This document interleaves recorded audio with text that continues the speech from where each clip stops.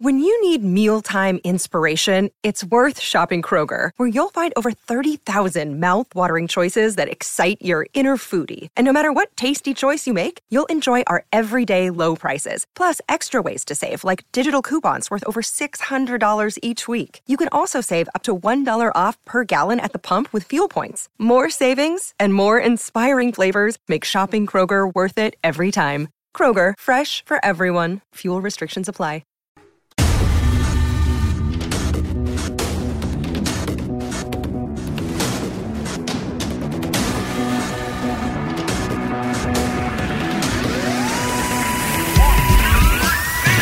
Alright folks, welcome to another episode of Hamill and Danny's Irish Anfield Road.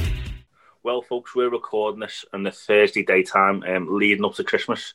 It's now the 17th of December and this will be our Christmas special podcast. Apologies for last week. Family commitments, work commitments, and let's be honest, a couple of really dull Liverpool games got in the way of last week's pod, but we're going to make up for it in this Christmas special. We've got like 5 games to discuss. We've got the Palace game, the West Brom game, the Newcastle game, the Southampton game, and the Villa game in the FA Cup on the 8th of January. So we've got a very busy and packed fixture list. First and foremost, I want to say this episode we're going to spend probably first 15-20 minutes discussing the late, great Gerard Houllier. And I think it was fitting last night that Liverpool went top the league with a last-minute goal for Gerard Houllier. But before we discuss Gerard Houllier, I want to wish Danny a happy belated birthday for last week. What age did you turn, Danny? 33 when I'm getting old.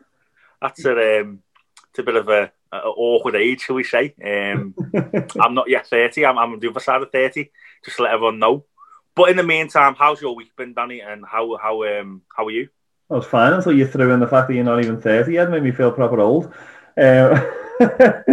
But no, yeah, all good. Yeah, just getting ready for Christmas. It's an exciting time of the year, isn't it? And just this, even this year when there's so much weirdness going on and it's just such a strange time of year, there's just something magical about Christmas. I love it. We hired in our village here where we live. We live in like a little development of like 15 houses, and we all chipped in and hired like a Santa to turn up on a big sleigh and all with all these LED lights, and like it was just a great time for the kids, and we all got together and had a bit of food and obviously stayed till they're socially distant and stuff, but we like played some music out in the street, got food and all, so it was nice, and it's just nice. That is unbelievable. Yeah, it's good that this time of year people kind of chip in and do stuff that you wouldn't normally do, and it's all within the spirit of Christmas. And so there'll be people listening to this who are religious, and some people that aren't religious. Me and you, Danny, we're great friends, and I think it's fair to say that you're very religious and I'm not, but yeah. we can both interline into the magic that is Christmas and both appreciate it on the same level. And I think that's the same for everyone, isn't it? This time of year, so that's great to hear. Have you been up to much else, or did you get any good presents for your 33rd? And I'm sorry to throw out there, but you've got to. No, yeah, it was just quiet. You know what it's like. We were still in lockdown at the time when birthday happened, and like my wife made me chicken and chips because I'm still 12 in my heart. So she asked me what did I want for my favourite dinner, and I was like, I just want like chicken and chips and some gravy. So we had that for dinner. We sat off, we watched a Christmas movie and just had a relaxing time. And it was just nice. It was just nice just to be able to chill out. It felt weird. Normally it's all going out for a meal and meeting up with people and different things, which is great. And I love that. But there was something just quite relaxing about sticking the fire on and watching a movie with the kids. And yes, it was nice. It was nice. I can't complain. And how's, we haven't mentioned baby Charlotte for a while, so how's wee Charlotte getting on? She is good. She is doing very good. Can't complain. She last couple of nights, she's been great. Like, you know, when you just need that time, and you sort of you've got the kids, you've got so much going on. I'm doing tons trying to finish up with work before Christmas, and you just sort of like you're waking up. You know yourself. You're waking up during the night with kids, and it just adds to the tiredness of the situation. And then for about 2-3 nights on a bounce, we put her down at 8 o'clock at night. And she slept till 9 o'clock the next day. About 2-3 nights on a bounce, and it was great. So can't complain at all. It has been, in that sense, it has been a good week. How about your family? What's going on? Yeah, all good. Leo's unfortunately been having a few awful nights recently with team and stuff like that. That kind of contributed to last week and me sleeping in. So yes, apologies once again for that. But not all's good. Can't complain. Busy with work, working from home. So it's keeping me in a bit of a routine, keeping up to date with the football, which is good, obviously. But yeah, I mean, as previously mentioned, I think we can't go anywhere else and we can't discuss anything without discussing the sad passing of the late and great Gerard Houllier. Now, I'll ask you your thoughts on this in a minute, Danny, but I just want to kind of give my wee tribute to Gerard Houllier. For me personally, we're similar ages, with me being younger, must I add, but I grew up on the team of Michael Owen running past people, scoring goals, the team of Big Emil Heskey, flicking down headers and Owen scoring goals, Fowler coming off the bench with Littman, Gary Mack, scoring free kicks against Everton, all these things, all these memories, all these games. I grew up watching the Liverpool team that Gerard Houllier, formed and made. And effectively, I fell in love with football watching the Gerard Houllier side, a young Gerard coming through. So many, to do that kind of coming into the team. We know what he went on to kind of to achieve. And some of the tributes that have been played out to former players, like say Carragher's, your Gerrards, just goes to show how much of an impact he had on Liverpool Football Club and on so many Liverpool fans' lives. Jamie Carragher was getting interviewed, and he said what a lot of people didn't realise is that Liverpool didn't win nothing for years and years and years. And when we won that treble under Houllier, it was like a new generation of Liverpool fans that formed, and it's the first time they've seen Liverpool become great and have success. And I would include myself and you in this. So I think you've got Gerard Houllier to thank for a lot of Liverpool fans these days, sticking by the team, and they've had that first taste of success, and it's so sad. I know I was listening to Danny Murphy get interviewed again, and he said that actually Gerard Houllier died the first time, and it was a miracle that he come back. So he would have been grateful for the time he's had. He achieved so much in football, which I'll go through in a wee while. But I mean, what was your first thoughts, Danny? I know I texted you straight away, and it was one of those moments where you're in shock. When being kind of 73 is no age, really, is it? No, that's the thing. He was still young. It wasn't that long ago that he was still managing.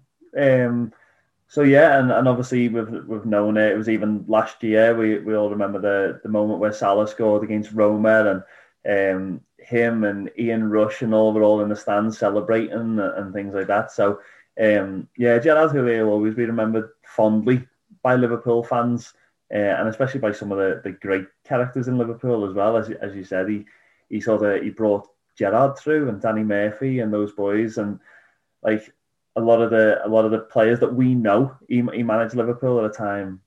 There was the time when I was becoming a big Liverpool fan, Jordan, the late 90s, when you were really getting into it, when you were at that age. I was sort of finishing primary school, going into secondary school. You were really into football. And Gerard Houllier, as you said, that was the time when he became the manager and he lifted Liverpool. Liverpool, up until when we had Gerard Houllier, had generally about a 38, 39 win percent rate. And he boosted us right the way up there. I think my biggest memory of Gerard Houllier was obviously winning the treble. I remember the bus with Gerard Houllier on the team, the year they won the treble. He came down the road where I lived, on a road for those listening who are from Liverpool. It came down County Road, which many people will know. And I was there sitting on top of a lamppost. I'd managed to climb up on top of a lamppost and was sitting on top of the lamppost. So I was level with the top deck of the bus. And was able to wave to them and all the rest of it, and it's just those memories that'll stay with you forever. And he was part of that. He made Liverpool what they were to be able to achieve that. Yeah, and there's so many things you can say about Gerard Houllier, because he changed things at Liverpool. A lot of former players were coming out and saying the amount of things he changed, and diet wise, and become a bit more professional. I think there's a story Danny Murphy was saying that it was a treble winning season. Danny Murphy played 42 games. He scored about 12 goals. He played most games and they won the treble. And Gerard Houllier pulled Danny Murphy's side and went, Danny, you need to come a bit earlier for pre-season next summer. Get a bit of weight off and I'll get you in the England squad. Danny Murphy thought he was going to come up and be all buzz and say you were brilliant and all this and that. and he said he listened to him, and he got in the England squad. Yeah. So it was stupid little things like that. But I want to personally, I haven't seen this anyway. I'm just looking at a couple of decisions that were massive key decisions for Liverpool, and I want to kind of mention them, and just people can sometimes have short memories and forget. Gerard Houllier took the captaincy off Hippier and give that to Gerard. Now, at the time, that was such a huge decision. I mean, that's like the equivalent of taking the captaincy off Hendo now and giving it to maybe Jones, or, you know, maybe not so Jones, he's so young, but or Arnold even say. It was such a big decision at the time. You know, the fact that Hippier was such a professional and took it gracefully, you know, and it made Gerard, I think in that stage, Gerard went from being a promising prospect who deserved a place in the team to being Mr. Liverpool and Captain Fantastic. And it was Gerard Houllier that made that decision. You know, for all the success that come on in the Champions League with Rafa and stuff, Gerard Houllier made that decision. One of the most famous partnerships in world football for probably about 3 or 4 years was Heskey and Owen up front. All right, now it doesn't take a rock scientist to work out that for years there was a big man and a little man, but for probably 3 years of that kind of early 2000s, there was no better partnership in the world than Heskey and Owen. And it just worked. And Gerard Houllier, if we drop big names like Robbie Fowler, like I think we can both admit that Robbie Fowler is probably the best finisher in Liverpool's history. I mean, I don't see many people. Maybe you could argue about Rush, Peak Torres, but like I can't say anyone would argue when we say that Robbie Fowler is Liverpool's probably greatest ever finisher. And Gerard Houllier made a decision to drop Fowler for Heskey and Owen, and it won us the treble. And he'd bring Fowler at the right times, you know, and he'd start Littenman. Gerard Houllier brought Carragher through. You know, there's so many things that Gerard Houllier did for Liverpool Football Club that you just can't put into words. And how can I put this? I think we underestimate what he actually done for our football club, because Liverpool Football Club at that time didn't win no trophies, and Gerard Houllier won 6 if you include the Community Shield.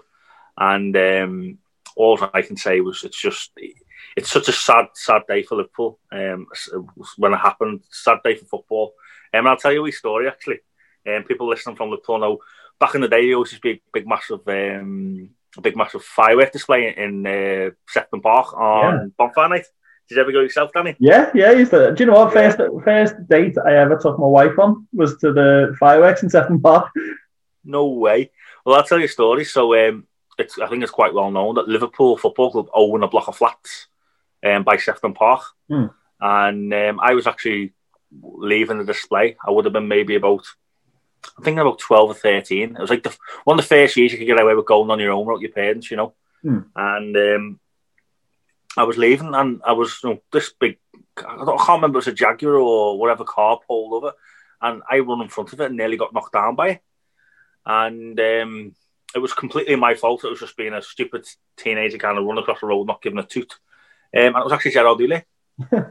So, I nearly got knocked down by Gerard Houllier, which is something that you can... And I remember getting like the angry look from him, you know, type of thing. Yeah.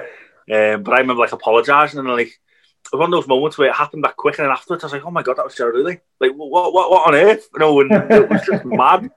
And I remember like asking and doing the research and be like, "Could have that been that block of flats? Could have that been Gerard Houllier and all?" But that just goes to show the type of fella he was. He just went to to the firework display like anyone else. Yeah. And that's what a lot of people say. Another story that I hear quite often is he went into the dressing room after Istanbul, and a lot of the team, you know, basically were signed for Liverpool by him. Yeah. And they all come up to Gerard and was like, "This is your trophy. It's your team." And it realised that 12 men of like the 15 or 16 man squad in the Istanbul final, you know, were signed from Gerard Houllier or developed by Gerard Houllier. So I think you can't underestimate the historic value that Gerard's had for Liverpool, Gerard Houllier. And I think he does go down as a legend at Liverpool Football Club. I mean, would you agree with that comment, Danny? Yeah. I think as we said just before, like he increased our win percent rated by so much. He got us winning trophies again, which was the big thing. And obviously, what we've discussed within it is that he won so much with Liverpool, win the FA Cup and the League Cup, Charity Shield, UEFA Cup, the Super Cup, and all these different things. So he brought that mode back into Liverpool of winning trophies and making their way through competitions and doing what they needed to do.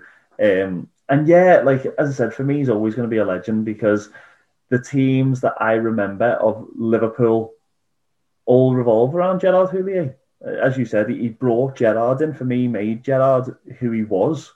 He brought in all these great players over the years. You look at that 2005 squad, like he brought in Djibril Cissé, he brought in Harry Kewell and Steve Finnan. I was just about to say about Djibril Cissé that was a signing pre-arranged by Gerard Houllier because of the French connection.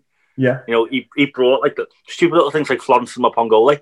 He brought him in as well, and they all had the little contributions towards Liverpool winning the Champions League. And it's mad to think that a year later, you know, we win the Champions League. It's just because those European nights, you know, Roma, we've mentioned Roma, so we all know what happened. Gerard Houllier had, you know, an effective heart attack as such one day against Leeds, and he went to hospital, and he was in hospital for how long, Danny? Was it about 3 or 4 months? Yeah, it was a while, wasn't it?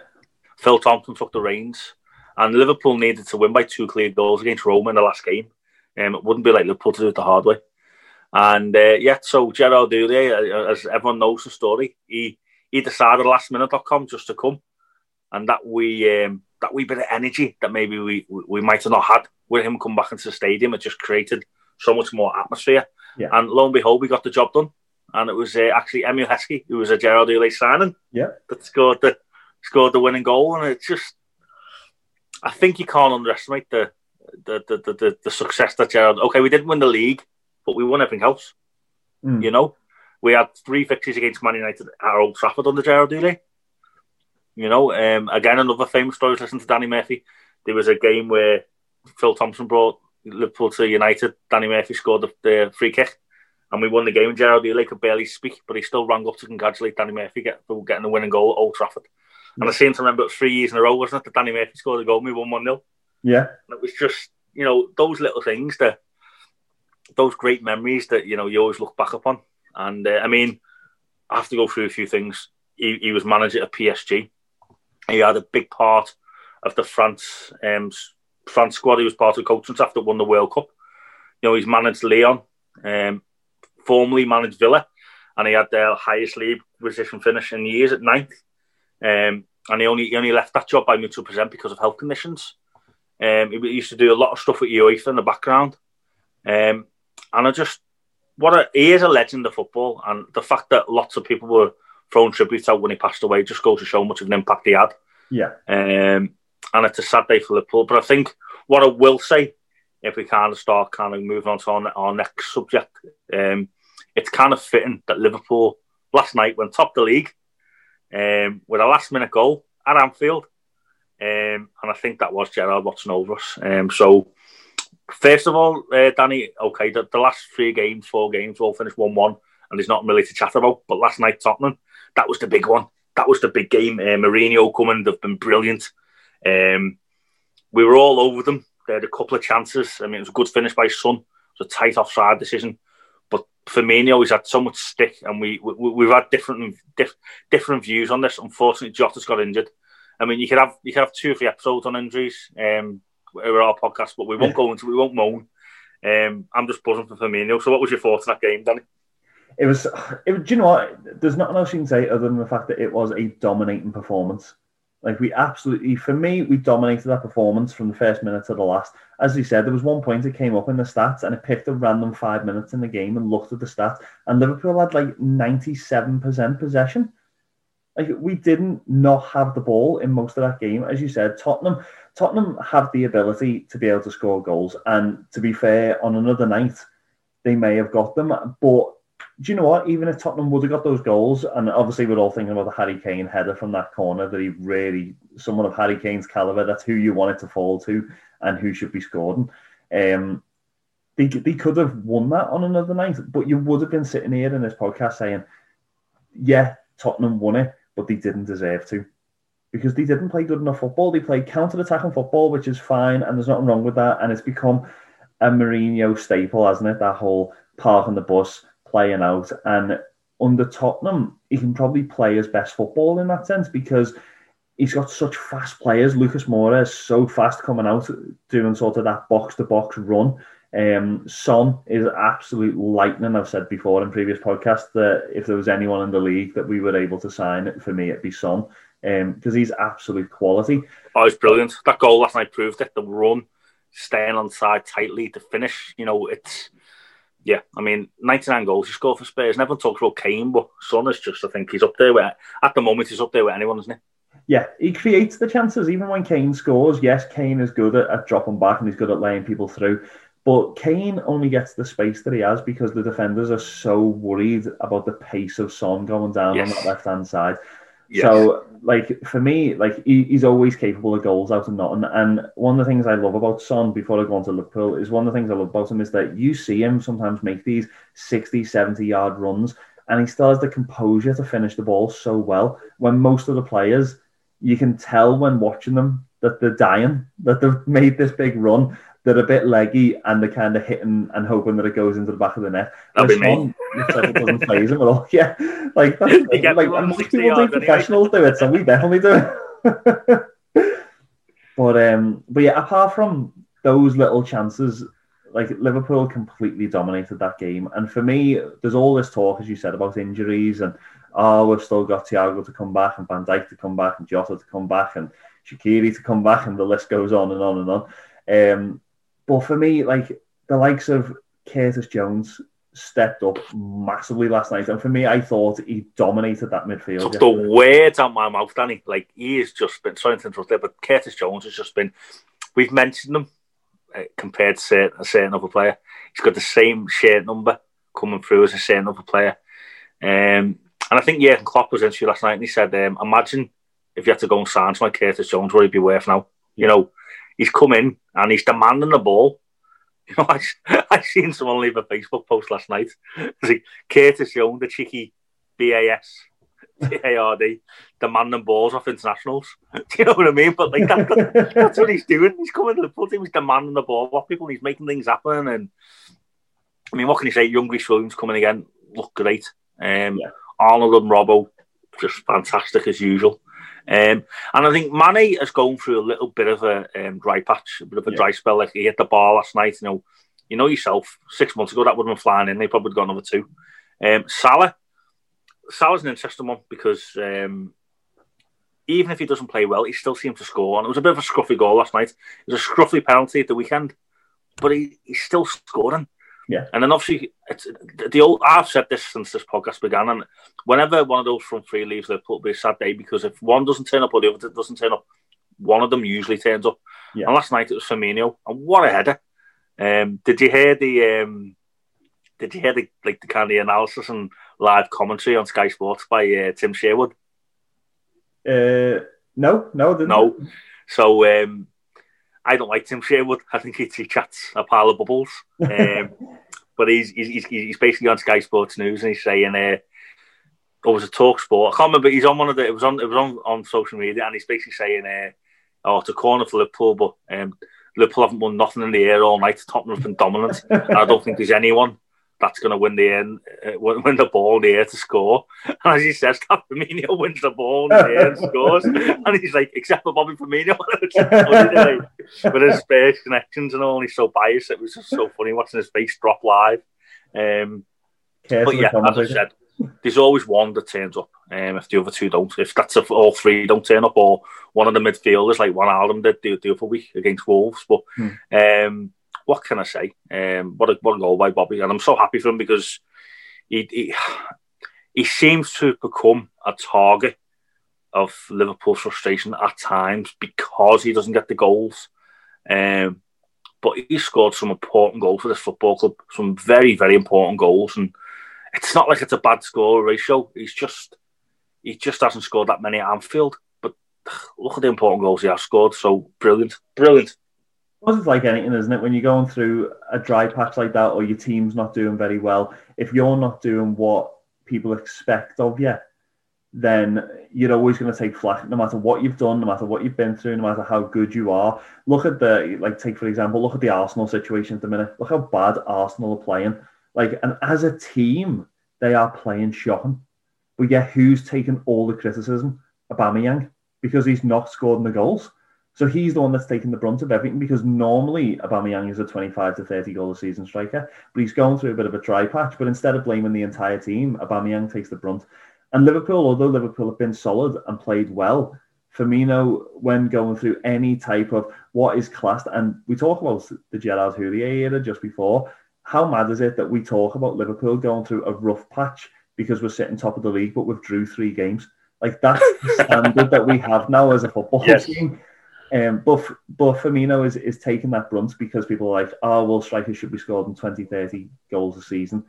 And I think Firmino is one of those characters that he's not going to be truly appreciated by everyone in terms of Liverpool fans until his career's over, or until he leaves, or until that front three is broken up, and people are going to then realise, oh wow, he was ridiculously valuable to Liverpool's squad, even though he wasn't scoring 20 to 30 goals a season, because he scored clinical goals and he brought the other 2 in, which is what he done yesterday so well, just taking that ball so confidently, laying it off to Salah, fizzing it through for Mane to be able to break in. As you said, Mane didn't have the best of games, but he always causes trouble, and he always is a nightmare for everyone. And Firmino was just fizzing those balls into him to be able to spread out that Tottenham lineup to allow Curtis Jones to come through and take shots on, and allow Trent to get that bit more space out right to whip a few balls in, different things like that. Firmino was what brought that team together yesterday. Although, as I said, he's again, because he scored the winner, but he's not going to get the credit that he deserves because of the likes of Curtis Jones playing so well and Reece Williams looking like he was a veteran defender that's been playing for 20 years at the top of his game, not playing for Kidderminster last season. Well, what can you say? I mean, it's just been absolutely brilliant. And Firmino, there was a couple of glimpses in that game. Like, there was a wee drag back where he had a shot on the edge of the area, and another wee nutmeg like he always seems to do. But yeah, it's just brilliant, because that Tottenham team are well. We can say what we want about Mourinho, and he's the master of deflecting. Last night saying the best team lost and all that. Yeah. Do you know what? You're gonna have to edit out all that bollocks, because do you know what? Mourinho just chats some crap. He really does. But we were just discussing before we come on here. You know, it's the oldest trick in the book. Whenever your team loses, fire a few comments out there that are a bit controversial, and then all anyone talks about in the papers and afterwards is what Mourinho said, and no one talks about the team getting beat because they're negative. No, fair enough, they've got a style of playing, they've done all right, and good luck to them. He's a proven winner, but right now they're not the class or pedigree of Liverpool, and it just goes to show that all the injuries we've had, we've had a couple of rough draws. We're still sitting top of the league, as I say. So what more can you say? We've done all right. Some of the injuries have come back. You know, Oxlade-Chamberlain's on the bench. I know Van Dijk and Gomez are a while off, but from what you're hearing, their injuries are promising, and they're on schedule. Keith and Gallagher's come in, done brilliant, and Alisson's couple of injuries he's had, and all she can do is kind of look forward. And things are looking well. We're sitting top of the league, and we've had a bad rough spell. So what can you say? It's going to be a very tough Christmas period, which we will come on to. But in the meantime, we're going to take a wee short break, and after the break, we will discuss the Palace game, the West Brom game, the Newcastle game, the Southampton game, the Villa game. We've got a couple of Christmas messages and a couple of things to go through. But in the meantime, we're going to take a short break. Thank you for listening to Ammo and Danny's Irish Anfield Road. Right, everybody, welcome back to Ammo and Danny's Irish Anfield Road. Now, obviously, the fixtures that we're going to be talking about here in the second part are all around Christmas, because the Christmas fixture list is normally mental the way it is every single season, but this season especially, it's crazy the amount of games that are going to be squeezed into the next number of days. So we're going to be trying to talk about them. We've got Liverpool West Brom coming up. We've got Liverpool Newcastle. We're playing Southampton. And then, as you said, we're playing Aston Villa as well in the FA Cup. And that takes us from the 27th to the 8th of January. So there's like 4 quite big games within that time. We've Palace as well on the 19th there, Danny. Yes, sorry, 2 days. Liverpool are playing in 2 days' time. So we've got 5 games within the next couple of weeks. So it's going to be a big couple of weeks. And it always is during the Christmas time with the Christmas fixtures. But you know what? Like, Christmas fixtures have always been like this. And in fact, they were always a bit more mental. I was reading recently, and I wanted to share with you just as something random talking about Christmas football, that up until the television was invented in the 50s, the football was always played on Christmas Day. All the matches always took place on Christmas Day. I never knew that. Now they normally go around Boxing Day and Christmas Eve and different things like that. But all the football matches normally took place on Christmas Day. And we talk about a packed fixture list now. It used to be absolutely mental. So I'll give you a few stories just to sort of be intriguing for you. For those of you that maybe don't know the history too much, Liverpool and Everton used to be one team. Used to have one team and then they split. So it used to be Everton and they used to play at Anfield. And then eventually they formed another committee and Liverpool came out of that. The person who helped form Liverpool, he was the one that owned the field that Everton played on, which was Anfield that we play on now. And Everton moved to where they are now in Goodison Park. But Everton on Christmas in 1888, back in the day, played 3 matches in one day on Christmas Day in 1888. They had in their fixture list 3 matches that they played at the same time. So they played a morning game against Blackburn Park Road, which they won 3-2. Then they played a game in the afternoon against Ulster FC, which they won 3-0, and the goalkeeper scored the 3rd goal. And then they played a game in the night time then, all at Anfield. It was all in Anfield because it was still the one team then. So it was all in Anfield, and they played Bootle in the nighttime game. That was a goalless draw because they were probably shattered. Right. So we talk about a packed fixture list, but like that's the type of thing that was going on. Everton having 3 games in one day, and loads of the other teams were exactly the same. One of the first games that was ever played in terms of Christmas Day games was Preston North End versus Aston Villa.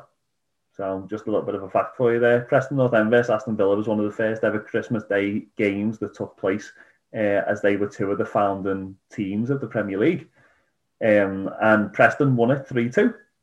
So I've been reading about all this, find it all fascinating, like all these different fixtures that took place and stuff like that. And the last one I wanted to give you was that, as you can imagine, Boxing Day, obviously you've had Christmas Day, you've had your Christmas meal and stuff like that. One of the big matches that took place was a team called Clapton had to play Bournemouth on Boxing Day.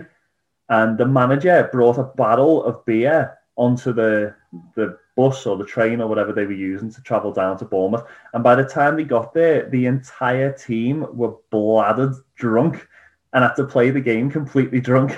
And they only lost 2-1. So I don't know whether that shows how bad Bournemouth was, but this team, Clapton, turned up absolutely off their heads and still only lost the game 2-1. So that's the type of stuff that went on back in the day. Yeah, well, I think there was a famous story last year in Klopp gave the Liverpool players Christmas Day off, didn't they? Yeah. And it meant the world to them because they played Boxing Day. But it was unusual because over the years, we've all become used to watching Sky Sports News and the reporters down at the training grounds on Christmas Day. There's that famous incident, isn't he, where Harry Redknapp's getting interviewed at Tottenham, and is it Bentley? Bentley hits the ball and it hits him. Oh yeah, and he goes, "That's why you're on the bench." That was Christmas Day. So yeah, it's fair play for Jurgen Klopp giving off last year. It clearly worked. Let's hope that he gives them the Christmas Day off this year and they win the league again. The happy days, wouldn't it? But as we said, as it comes up to Christmas, we've got tons and tons of fixtures coming with Crystal Palace, West Brom, Newcastle, Southampton, and then Villa in the FA Cup on the 8th. So we've got quite a lot to be coming in the next couple of weeks. Where do you see those fixtures lying? Like, what do you think is going to be the hard games? What do you think are going to be the easier games? Do you think Klopp is going to rotate the squad? Or do you think he's going to try and stick with the same boys? Because, do we have any options at the minute? Well, this is the thing, isn't it? So come to Villa and the final fixture. You'd think in that FA Cup game we'd make quite a few changes and play a lot of kind of the fringe players, but the irony is that a lot of the fringe players are starting now, so it's kind of like what can he even do in that game? But yeah. I think you've got to play strong because all the other teams are going for the same thing. Congested fixtures. Palace are a bogey team again. That's going to be a tight fixture coming Saturday. West Brom, under Sam Allardyce now. He's the last man to beat us at Anfield, so that'll be a tricky one. And then Newcastle away is always a tough game. And then Southampton away for me is the one that's the tricky one because they are absolutely flying. we've mentioned before Ward-Prowse and free kicks. We were chatting off air about how great he is. Obviously, Danny Ings, lethal in front of goal. And they're just flying, the likes of Walcott and stuff. For me, I see that Newcastle on the 30th and Southampton on the 4th, within that week 4-day period, both being away from home, being tight, travelling from Newcastle and going right up the other end of the country down to Southampton.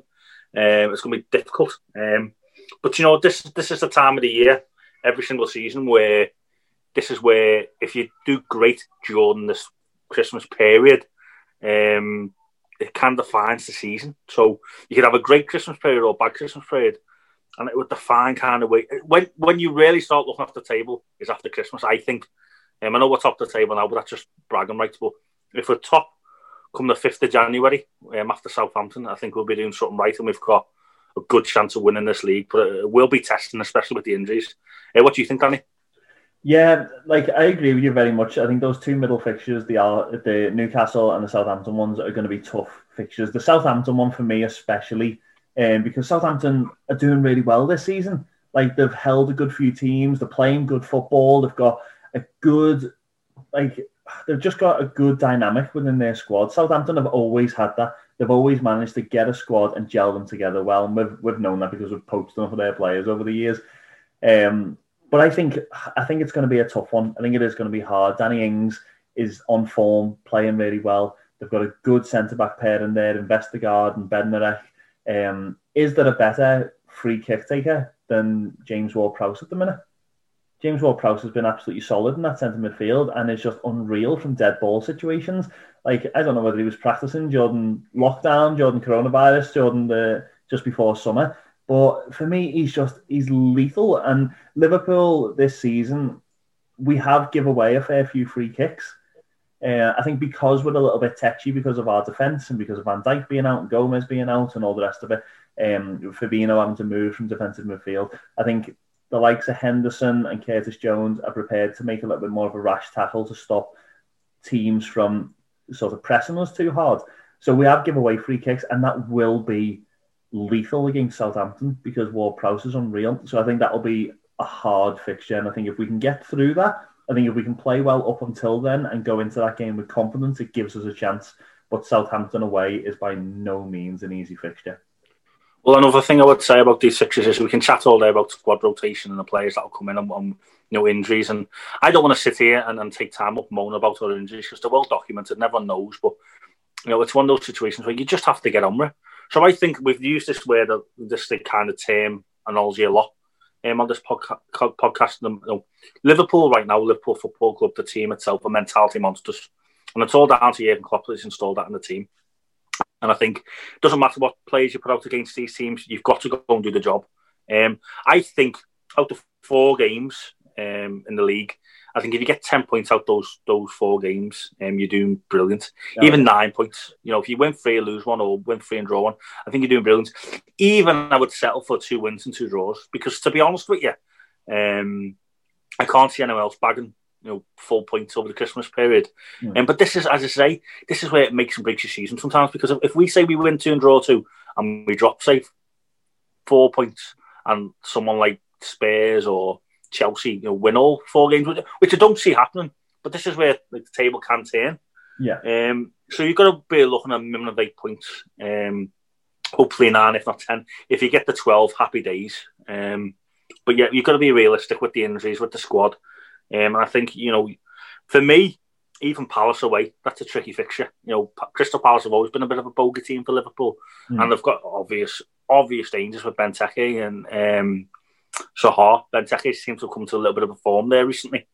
Playing his former club, which he might step up. But for me, obviously the test of time will tell. And when our next podcast is in the year, and we'll look at the fixtures. Hopefully they've been kind to us, and hopefully we've been all right. But the seasoned professionals, they know what to do. They've done it before now. They've had a season of nearly doing it, which we should have done it, and we've actually done it last season. And okay, it's unprecedented times, as people keep saying. It's all mad, but it's the same for everyone. And if you're just looking on paper quality, Liverpool have better quality than all these teams. Even with our squad and the injuries at the moment. But but I can definitely see them being some goals and some goals conceded and some goals scored. That's the one thing I will say. I mean, if we keep a couple of clean sheets, I think we'll be doing well. What do you think? Yeah, no, I agree with you. I think we've got to put it into perspective and remember that we said on this pod, and I know pundits said about it on Sky Sports and BT and all the rest of it, with the injury list that Liverpool had, and I know they've probably been documented more than other teams, and that's because we were couldn't champions, so they're going to document the fact that you have a squad that have been solid all season, and then suddenly 5 or 6 of them get injured at the start of the next season. But the reality is that we only are looking back maybe 3-4 weeks ago in terms of our pod that we said that Liverpool will be doing well to finish in the top 4 this season with the injuries that we've got. So the fact that we're sitting where we are and the fact that we're still discussing the fact that we could go into the new year still at the top of the league, and even if we were to drop a couple of points and draw a couple of games, that we could still quite handily be in the top 2.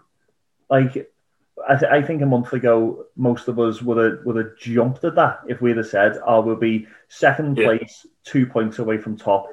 Would you be happy with that? Most Liverpool fans would have bit your arm off with the injury list that we've got. But we're talking the minute that we could still be top. So we've got to take that into account and think, do you know what? Like, we're in a good position. We've got players to come back. And the fact that we're still in the round and fighting shows the mentality, as you said then, that Liverpool have got. So it'll be good to be able to hopefully get some points, because I think the Crystal Palace game and the West Brom game are winnable, and I think because they're not massively on form either team.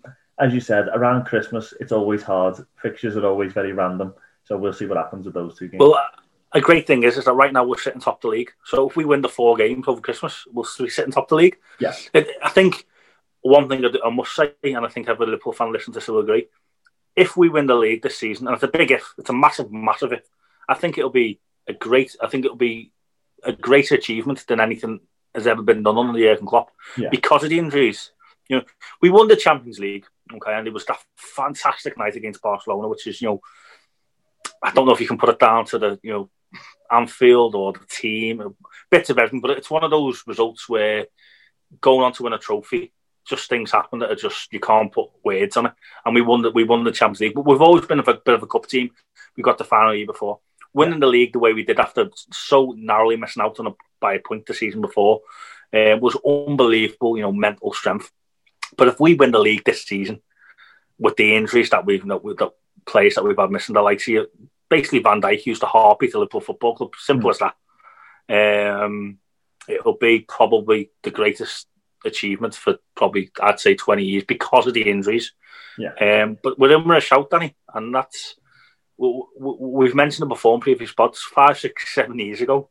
Just to be in with a shout, we would have bit someone's hand off. We're sitting here, 2020. I'm sure we'll kind of talk about it in a while as we end the pod with this Christmas special pod. But it's been a mad year, but we've become champions.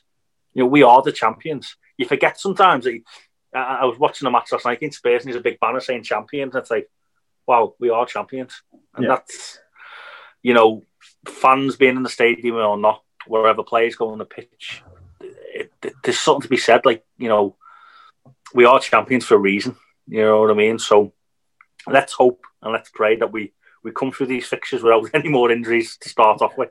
But so we win the 4 games, we're top of the league, and you couldn't put it past us, but it will be really difficult. I think any narrow-minded Liverpool fan would have to say it's going to be really, really difficult for Liverpool to get full points out of these 4 fixtures. But on paper, you shouldn't really be dropping points against these teams, because there's not one team out those 4 teams, with the exception of maybe Southampton, that you really should be worrying about. But as I say, Southampton have been on form. Then when it comes to Villa in the Cup, I think that's just going to be a bit of a revenge type of thing. Don't you think, Danny? It's going to be, because they did a 7-2. I think, and we've never won the FA Cup with Klopp. With Klopp, we've been to a League Cup final, we've been to a UEFA Cup final, we've been to a Champions League final, and obviously we've won the league, but we've never really had a good run in the FA Cup. So I think Klopp needs to take the FA Cup seriously this year. What do you think? Yeah. I think the Villa game will be a revenge game. I think whatever team goes into it isn't going to be thinking, it's just Aston Villa, like, we should be all right. They're sitting mid-table in 11th at the minute. Like, they're not going to be that much of a challenge. The fact that they absolutely spanked us last time we played them means that I think whatever team will go into that will have a point to prove that they'll want to show. that was a one-off, and that doesn't happen too often to Liverpool. So I think it will be a revenge game. But as you said, coming back to the league, like it's always hard. The fixtures come so fast, and with us having such a limited squad at the minute, they spoke yesterday. Obviously, Jordan, the game on Amazon, wasn't it? They spoke yesterday about the fact that Klopp has been so adamant about the 5-sub rule, but yet he didn't really use any subs yesterday. Poor Naby Keita standing on the sideline waiting to come on, then the final whistle. But did you see? Sorry to interrupt. Did you see his reaction whenever Liverpool they get the result? Naby Keita's ready to come on, but he's jumping and cheering and hugging Klopp and all. Jurgen Klopp just has a way of that squad where they just all love him, don't they? You know. I think he summed it up in the sort of pre-match interview, didn't he? Is that they asked him the question, like, what makes a great leader? What makes a great manager? And he says the fact that I don't think about myself. Every decision I make, I base it on how I think others will feel about it. And that's the thing, is that everything that he does, everybody knows he's instilled that mentality within the entire Liverpool Football Club that he's not thinking about himself. Everything he's doing is for the good of the club. It's for the good of the fans. It's for the good of the players and the people. And I think people respect that. So you get moments like with Naby Keita where, yes, he was suited and booted and ready to go and he didn't get on, but he knows that he trusts Klopp and he trusts what Klopp's doing. So it was nice to see that. You just feel sorry for players when you see them ready to come on, then they're just going to go back and put the jacket on. But yeah, it's, as I said, it's just going to be so hard. But Klopp didn't make those subs because we don't have them there. We don't necessarily have a really big squad at the minute because we've got so many injuries. So how our squad manages during Christmas is going to be hard. And I think it's good. It was good that we won that game yesterday. It puts us 3 points clear or 4 points clear, depending on how you see it, because obviously Tottenham had a bottle job and they're all going to scrap it off in January, February anyway. We all know Tottenham fall to bits. So do we really count them in the league? Because they're going to finish fifth and we all know it. But we're sitting 3 points clear at the minute. It gives us a bit of leeway that yes, if we have an off day against Newcastle or more to the point probably Southampton, it's not going to put us in the worst position ever. It probably is going to still keep us at the top or put us in and around that first or second mark. So, quick question, Danny. So, before we kind of summarise and kind of, we've got a few messages to say towards the end, but do you see? So, I'm not going to ask you to give predictions for every game because there's that many. But quick question: come Christmas and come New Year. So, first of all, Christmas. So, we've only got Palace before Christmas. Do you think Liverpool will be top of Christmas? Yeah, I think Liverpool. I think Liverpool will beat Palace quite comfortably. Sitting 12th, they've had a little bit of an on-off. They've lost the last couple of games. I think Liverpool will do them. So, come the 5th of January, just before the Villa game, our last league game before our next pod, do you see Liverpool being top at that stage? Yes, I think we're going to finish these fixtures. This set of 4 fixtures, I think we're going to finish it. I don't think we're going to win them all. I think I'm going to go for... I think we'll draw against Southampton. I don't think we'll pick up 12 points, but I think we'll be sitting top because I can't see the likes of Spurs and Southampton, the other team, Leicester, Everton, Chelsea are all around. I can't see any of them picking up 12 points. Yeah, well, I actually completely agree. I see Liverpool being top of Christmas again. I see Liverpool being top come New Year. And it's good to see like the likes of Oxlade-Chamberlain back in the squad. James Milner's not too far away. We've seen Naby Keita come ready to come off the bench last night. Hopefully Matip's not too serious. I think it'll be a miracle if we see Van Dijk or Gomez play this season, but again, they're on schedule. It's promising. But do you think we should make a signing in January? Do you think we should maybe get a wee centre-back? I know Connor Cody's been mentioned and a couple of other players. Do you think that we need someone? Or do you think we should keep the faith in the likes of your Rhys Williams and Nat Phillips? Or do you think we need someone, Danny? I just think at the minute, do you know what? If Klopp signs a centre-back, I can fully understand why he's doing it. Because the way the season's going, you can look at the squad now. And if I was to just look at that squad now, I'd be thinking to myself, do you know what? I'd trust them. As I said before, Rhys Williams looks like he's been playing for years. The way he played yesterday, he played so well. He was so controlled, great in the air, so calm on the ball. And I could see Rhys Williams, to be fair, challenging Gomez for that position once everyone's back to fitness because he's played so well in those Champions League games and then yesterday against a really tough to beat Spurs side. And I think they summed it up that they said the second half they moved Harry Kane onto Fabinho to try and match up with him because he had no chance against Reece Williams. And that summed up for me what his performance was like. So looking at that squad, I'd be thinking to myself, why bring someone else in? What's the point? Because we've only got players coming back. But the way the season's been up to now, there's nothing to say that those run of Christmas fixtures, we're not going to get 2 or 3 more injuries. I know that's. I'd maybe be thinking to myself about the centre back, possibly another centre mid as well as cover. Just bring them in on loan. I wouldn't necessarily buy anyone because I think once we've got all the players come back, we'll be flying and we'll have tons and tons of players for positions. But I would be looking to bring in a couple of loan signings.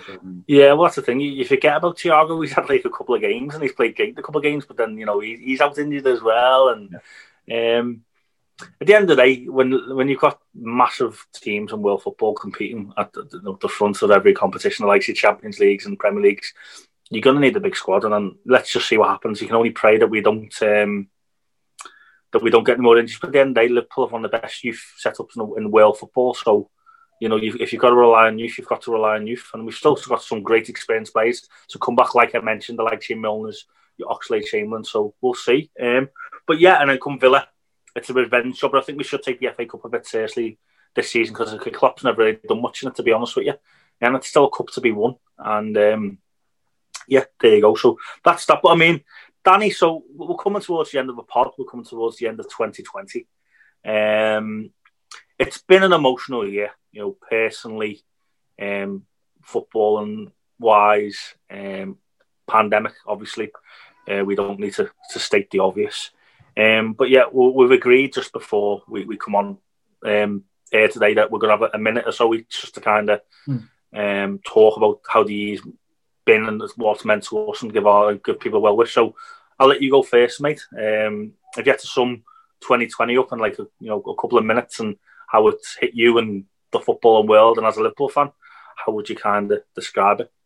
Wow, it's a big question, isn't it? Like 2020, I think is going to be a year that none of us will ever forget. It's the type of year I think that we're going to be telling our grandkids about and all sorts because it's just been so random, so wild, and you've never known what's happening from one minute to the next. I think personally, it's been really hard at times. Like, same as I do, like having kids during the pandemic and everything locking down, and we had a baby during the pandemic.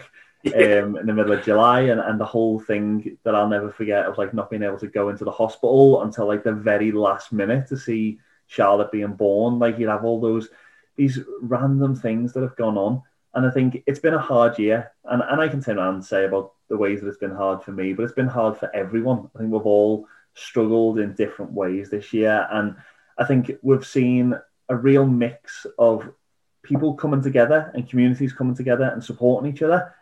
And then people, especially on like social media, like we've seen the horrible side of people and people tearing each other apart. But one of the things that has stayed the same is the community that you have through football. We started this up and this whole podcast because of the fact that you can meet people in the street and chat to people, and people can come knock at your house. You can have random people. We spoke obviously off air about the fact that you've got an electrician coming around today, and second years that you're from Liverpool. They chat away, and we've all had those situations where you get into football talk with people, and you've automatically got that bond. And although fans have had to leave the stadiums, and we haven't been able to watch football in the way that we've wanted to, and it was off for so long with the lockdown and all, that community never died. We were still able to chat about football. We were still able to talk to each other. We were still able to have that connection with other people through the football, and that's why we do this pod. So that people who feel down, people who feel like they've got no one to talk to, can realise that sport and football especially, and having a club and an affiliation to a club like Liverpool means that there's always people that you can talk to. And 2020 has really, for me, brought that into the forefront, that football is more than just a game that we watch and we listen to analysis on, but it's something that actually brings people together and helps people with their mental health, with their physical health, in terms of playing it. And we just hope that in 2021, we'll be able to provide more help for people in terms of the podcast, and also the football will go back to normal and we'll start to provide help for communities again, as well as a good thing to watch. Very well put, Danny, very well put. For me, first of all, I have to say, we're blessed. Me and you, we've always known each other.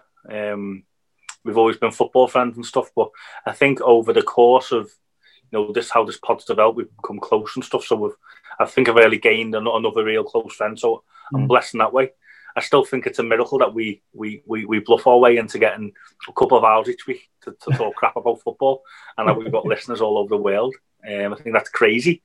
But yeah, I mean, I think for me personally, it's been a very difficult year as well. I personally at one stage was homeless. I personally at one stage had difficulties, personally with relationships. I didn't become a dad in 2020, but right at the end of 2019. So I just kind of become a dad just at the big, Leo's only a couple of weeks old. Yeah. I say this now as he's screaming downstairs. At one stage in this pod, we had to like kind of record again because he had baby Charlotte in the arms. We're family men. It's been a very up and down year for me. But I'm coming to the end of it. And when I think of football and I think about this podcast and I think about the year in general, the pandemic has hit the world and it's been awful. But as you said, you see the worst and you see the best in people. But I want to focus on the best. And you see communities coming together. You see people coming together. The football world in itself has come together. And it was one of the biggest statements you made, Danny, that really hit home.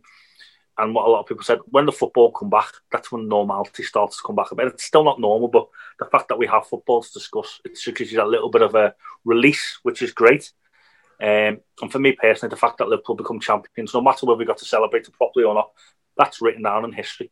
And the one thing the football fans love to do is to remind each other of the history. And we all sit there, every football fan of every club sits there. And whenever it gets to the end of an argument that you're trying to have, don't look back in the past, look back in the future. But the point is that every club's got its own history. And the Liverpool Football Club created history by winning the Premier League. So for me, 2020, for that aspect and that aspect alone, has been absolutely brilliant. And hopefully this pod continues to grow from strength to strength. Thank you to all the listeners. You sometimes forget, me personally, I could be stopped in the street and someone will say something to me. And yeah, and they'll say, I heard that. And you're like, right, I forgot about that. Obviously, thank you to Strabane Radio Online. That have been great to us and let us have our slot every single week. Hello to all listeners in Strabane and the surrounding areas. Thank you to all listeners all over the world. And yeah, what I want to say kind of to end up on, Danny, is a thank you to you, because we come on this pod and we chat a bit of crap for an hour or two about football.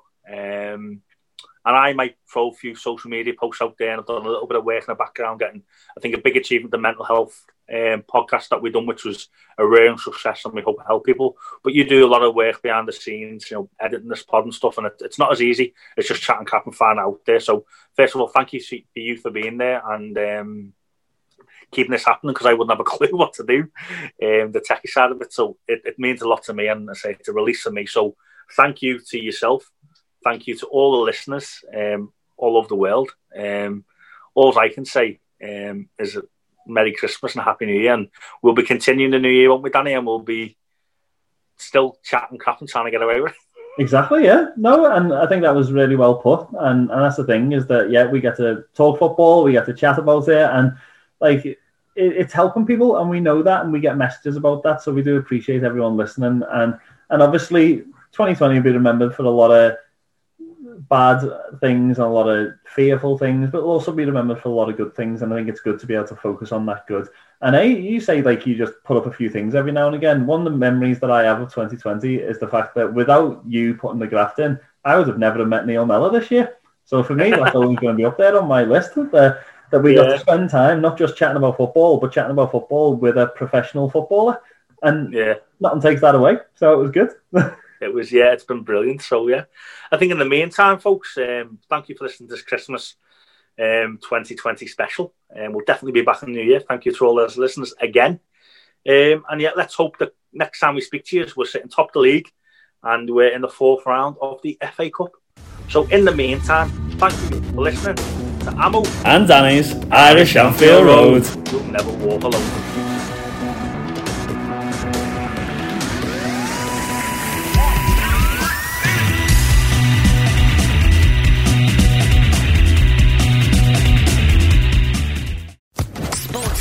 Podcast Network.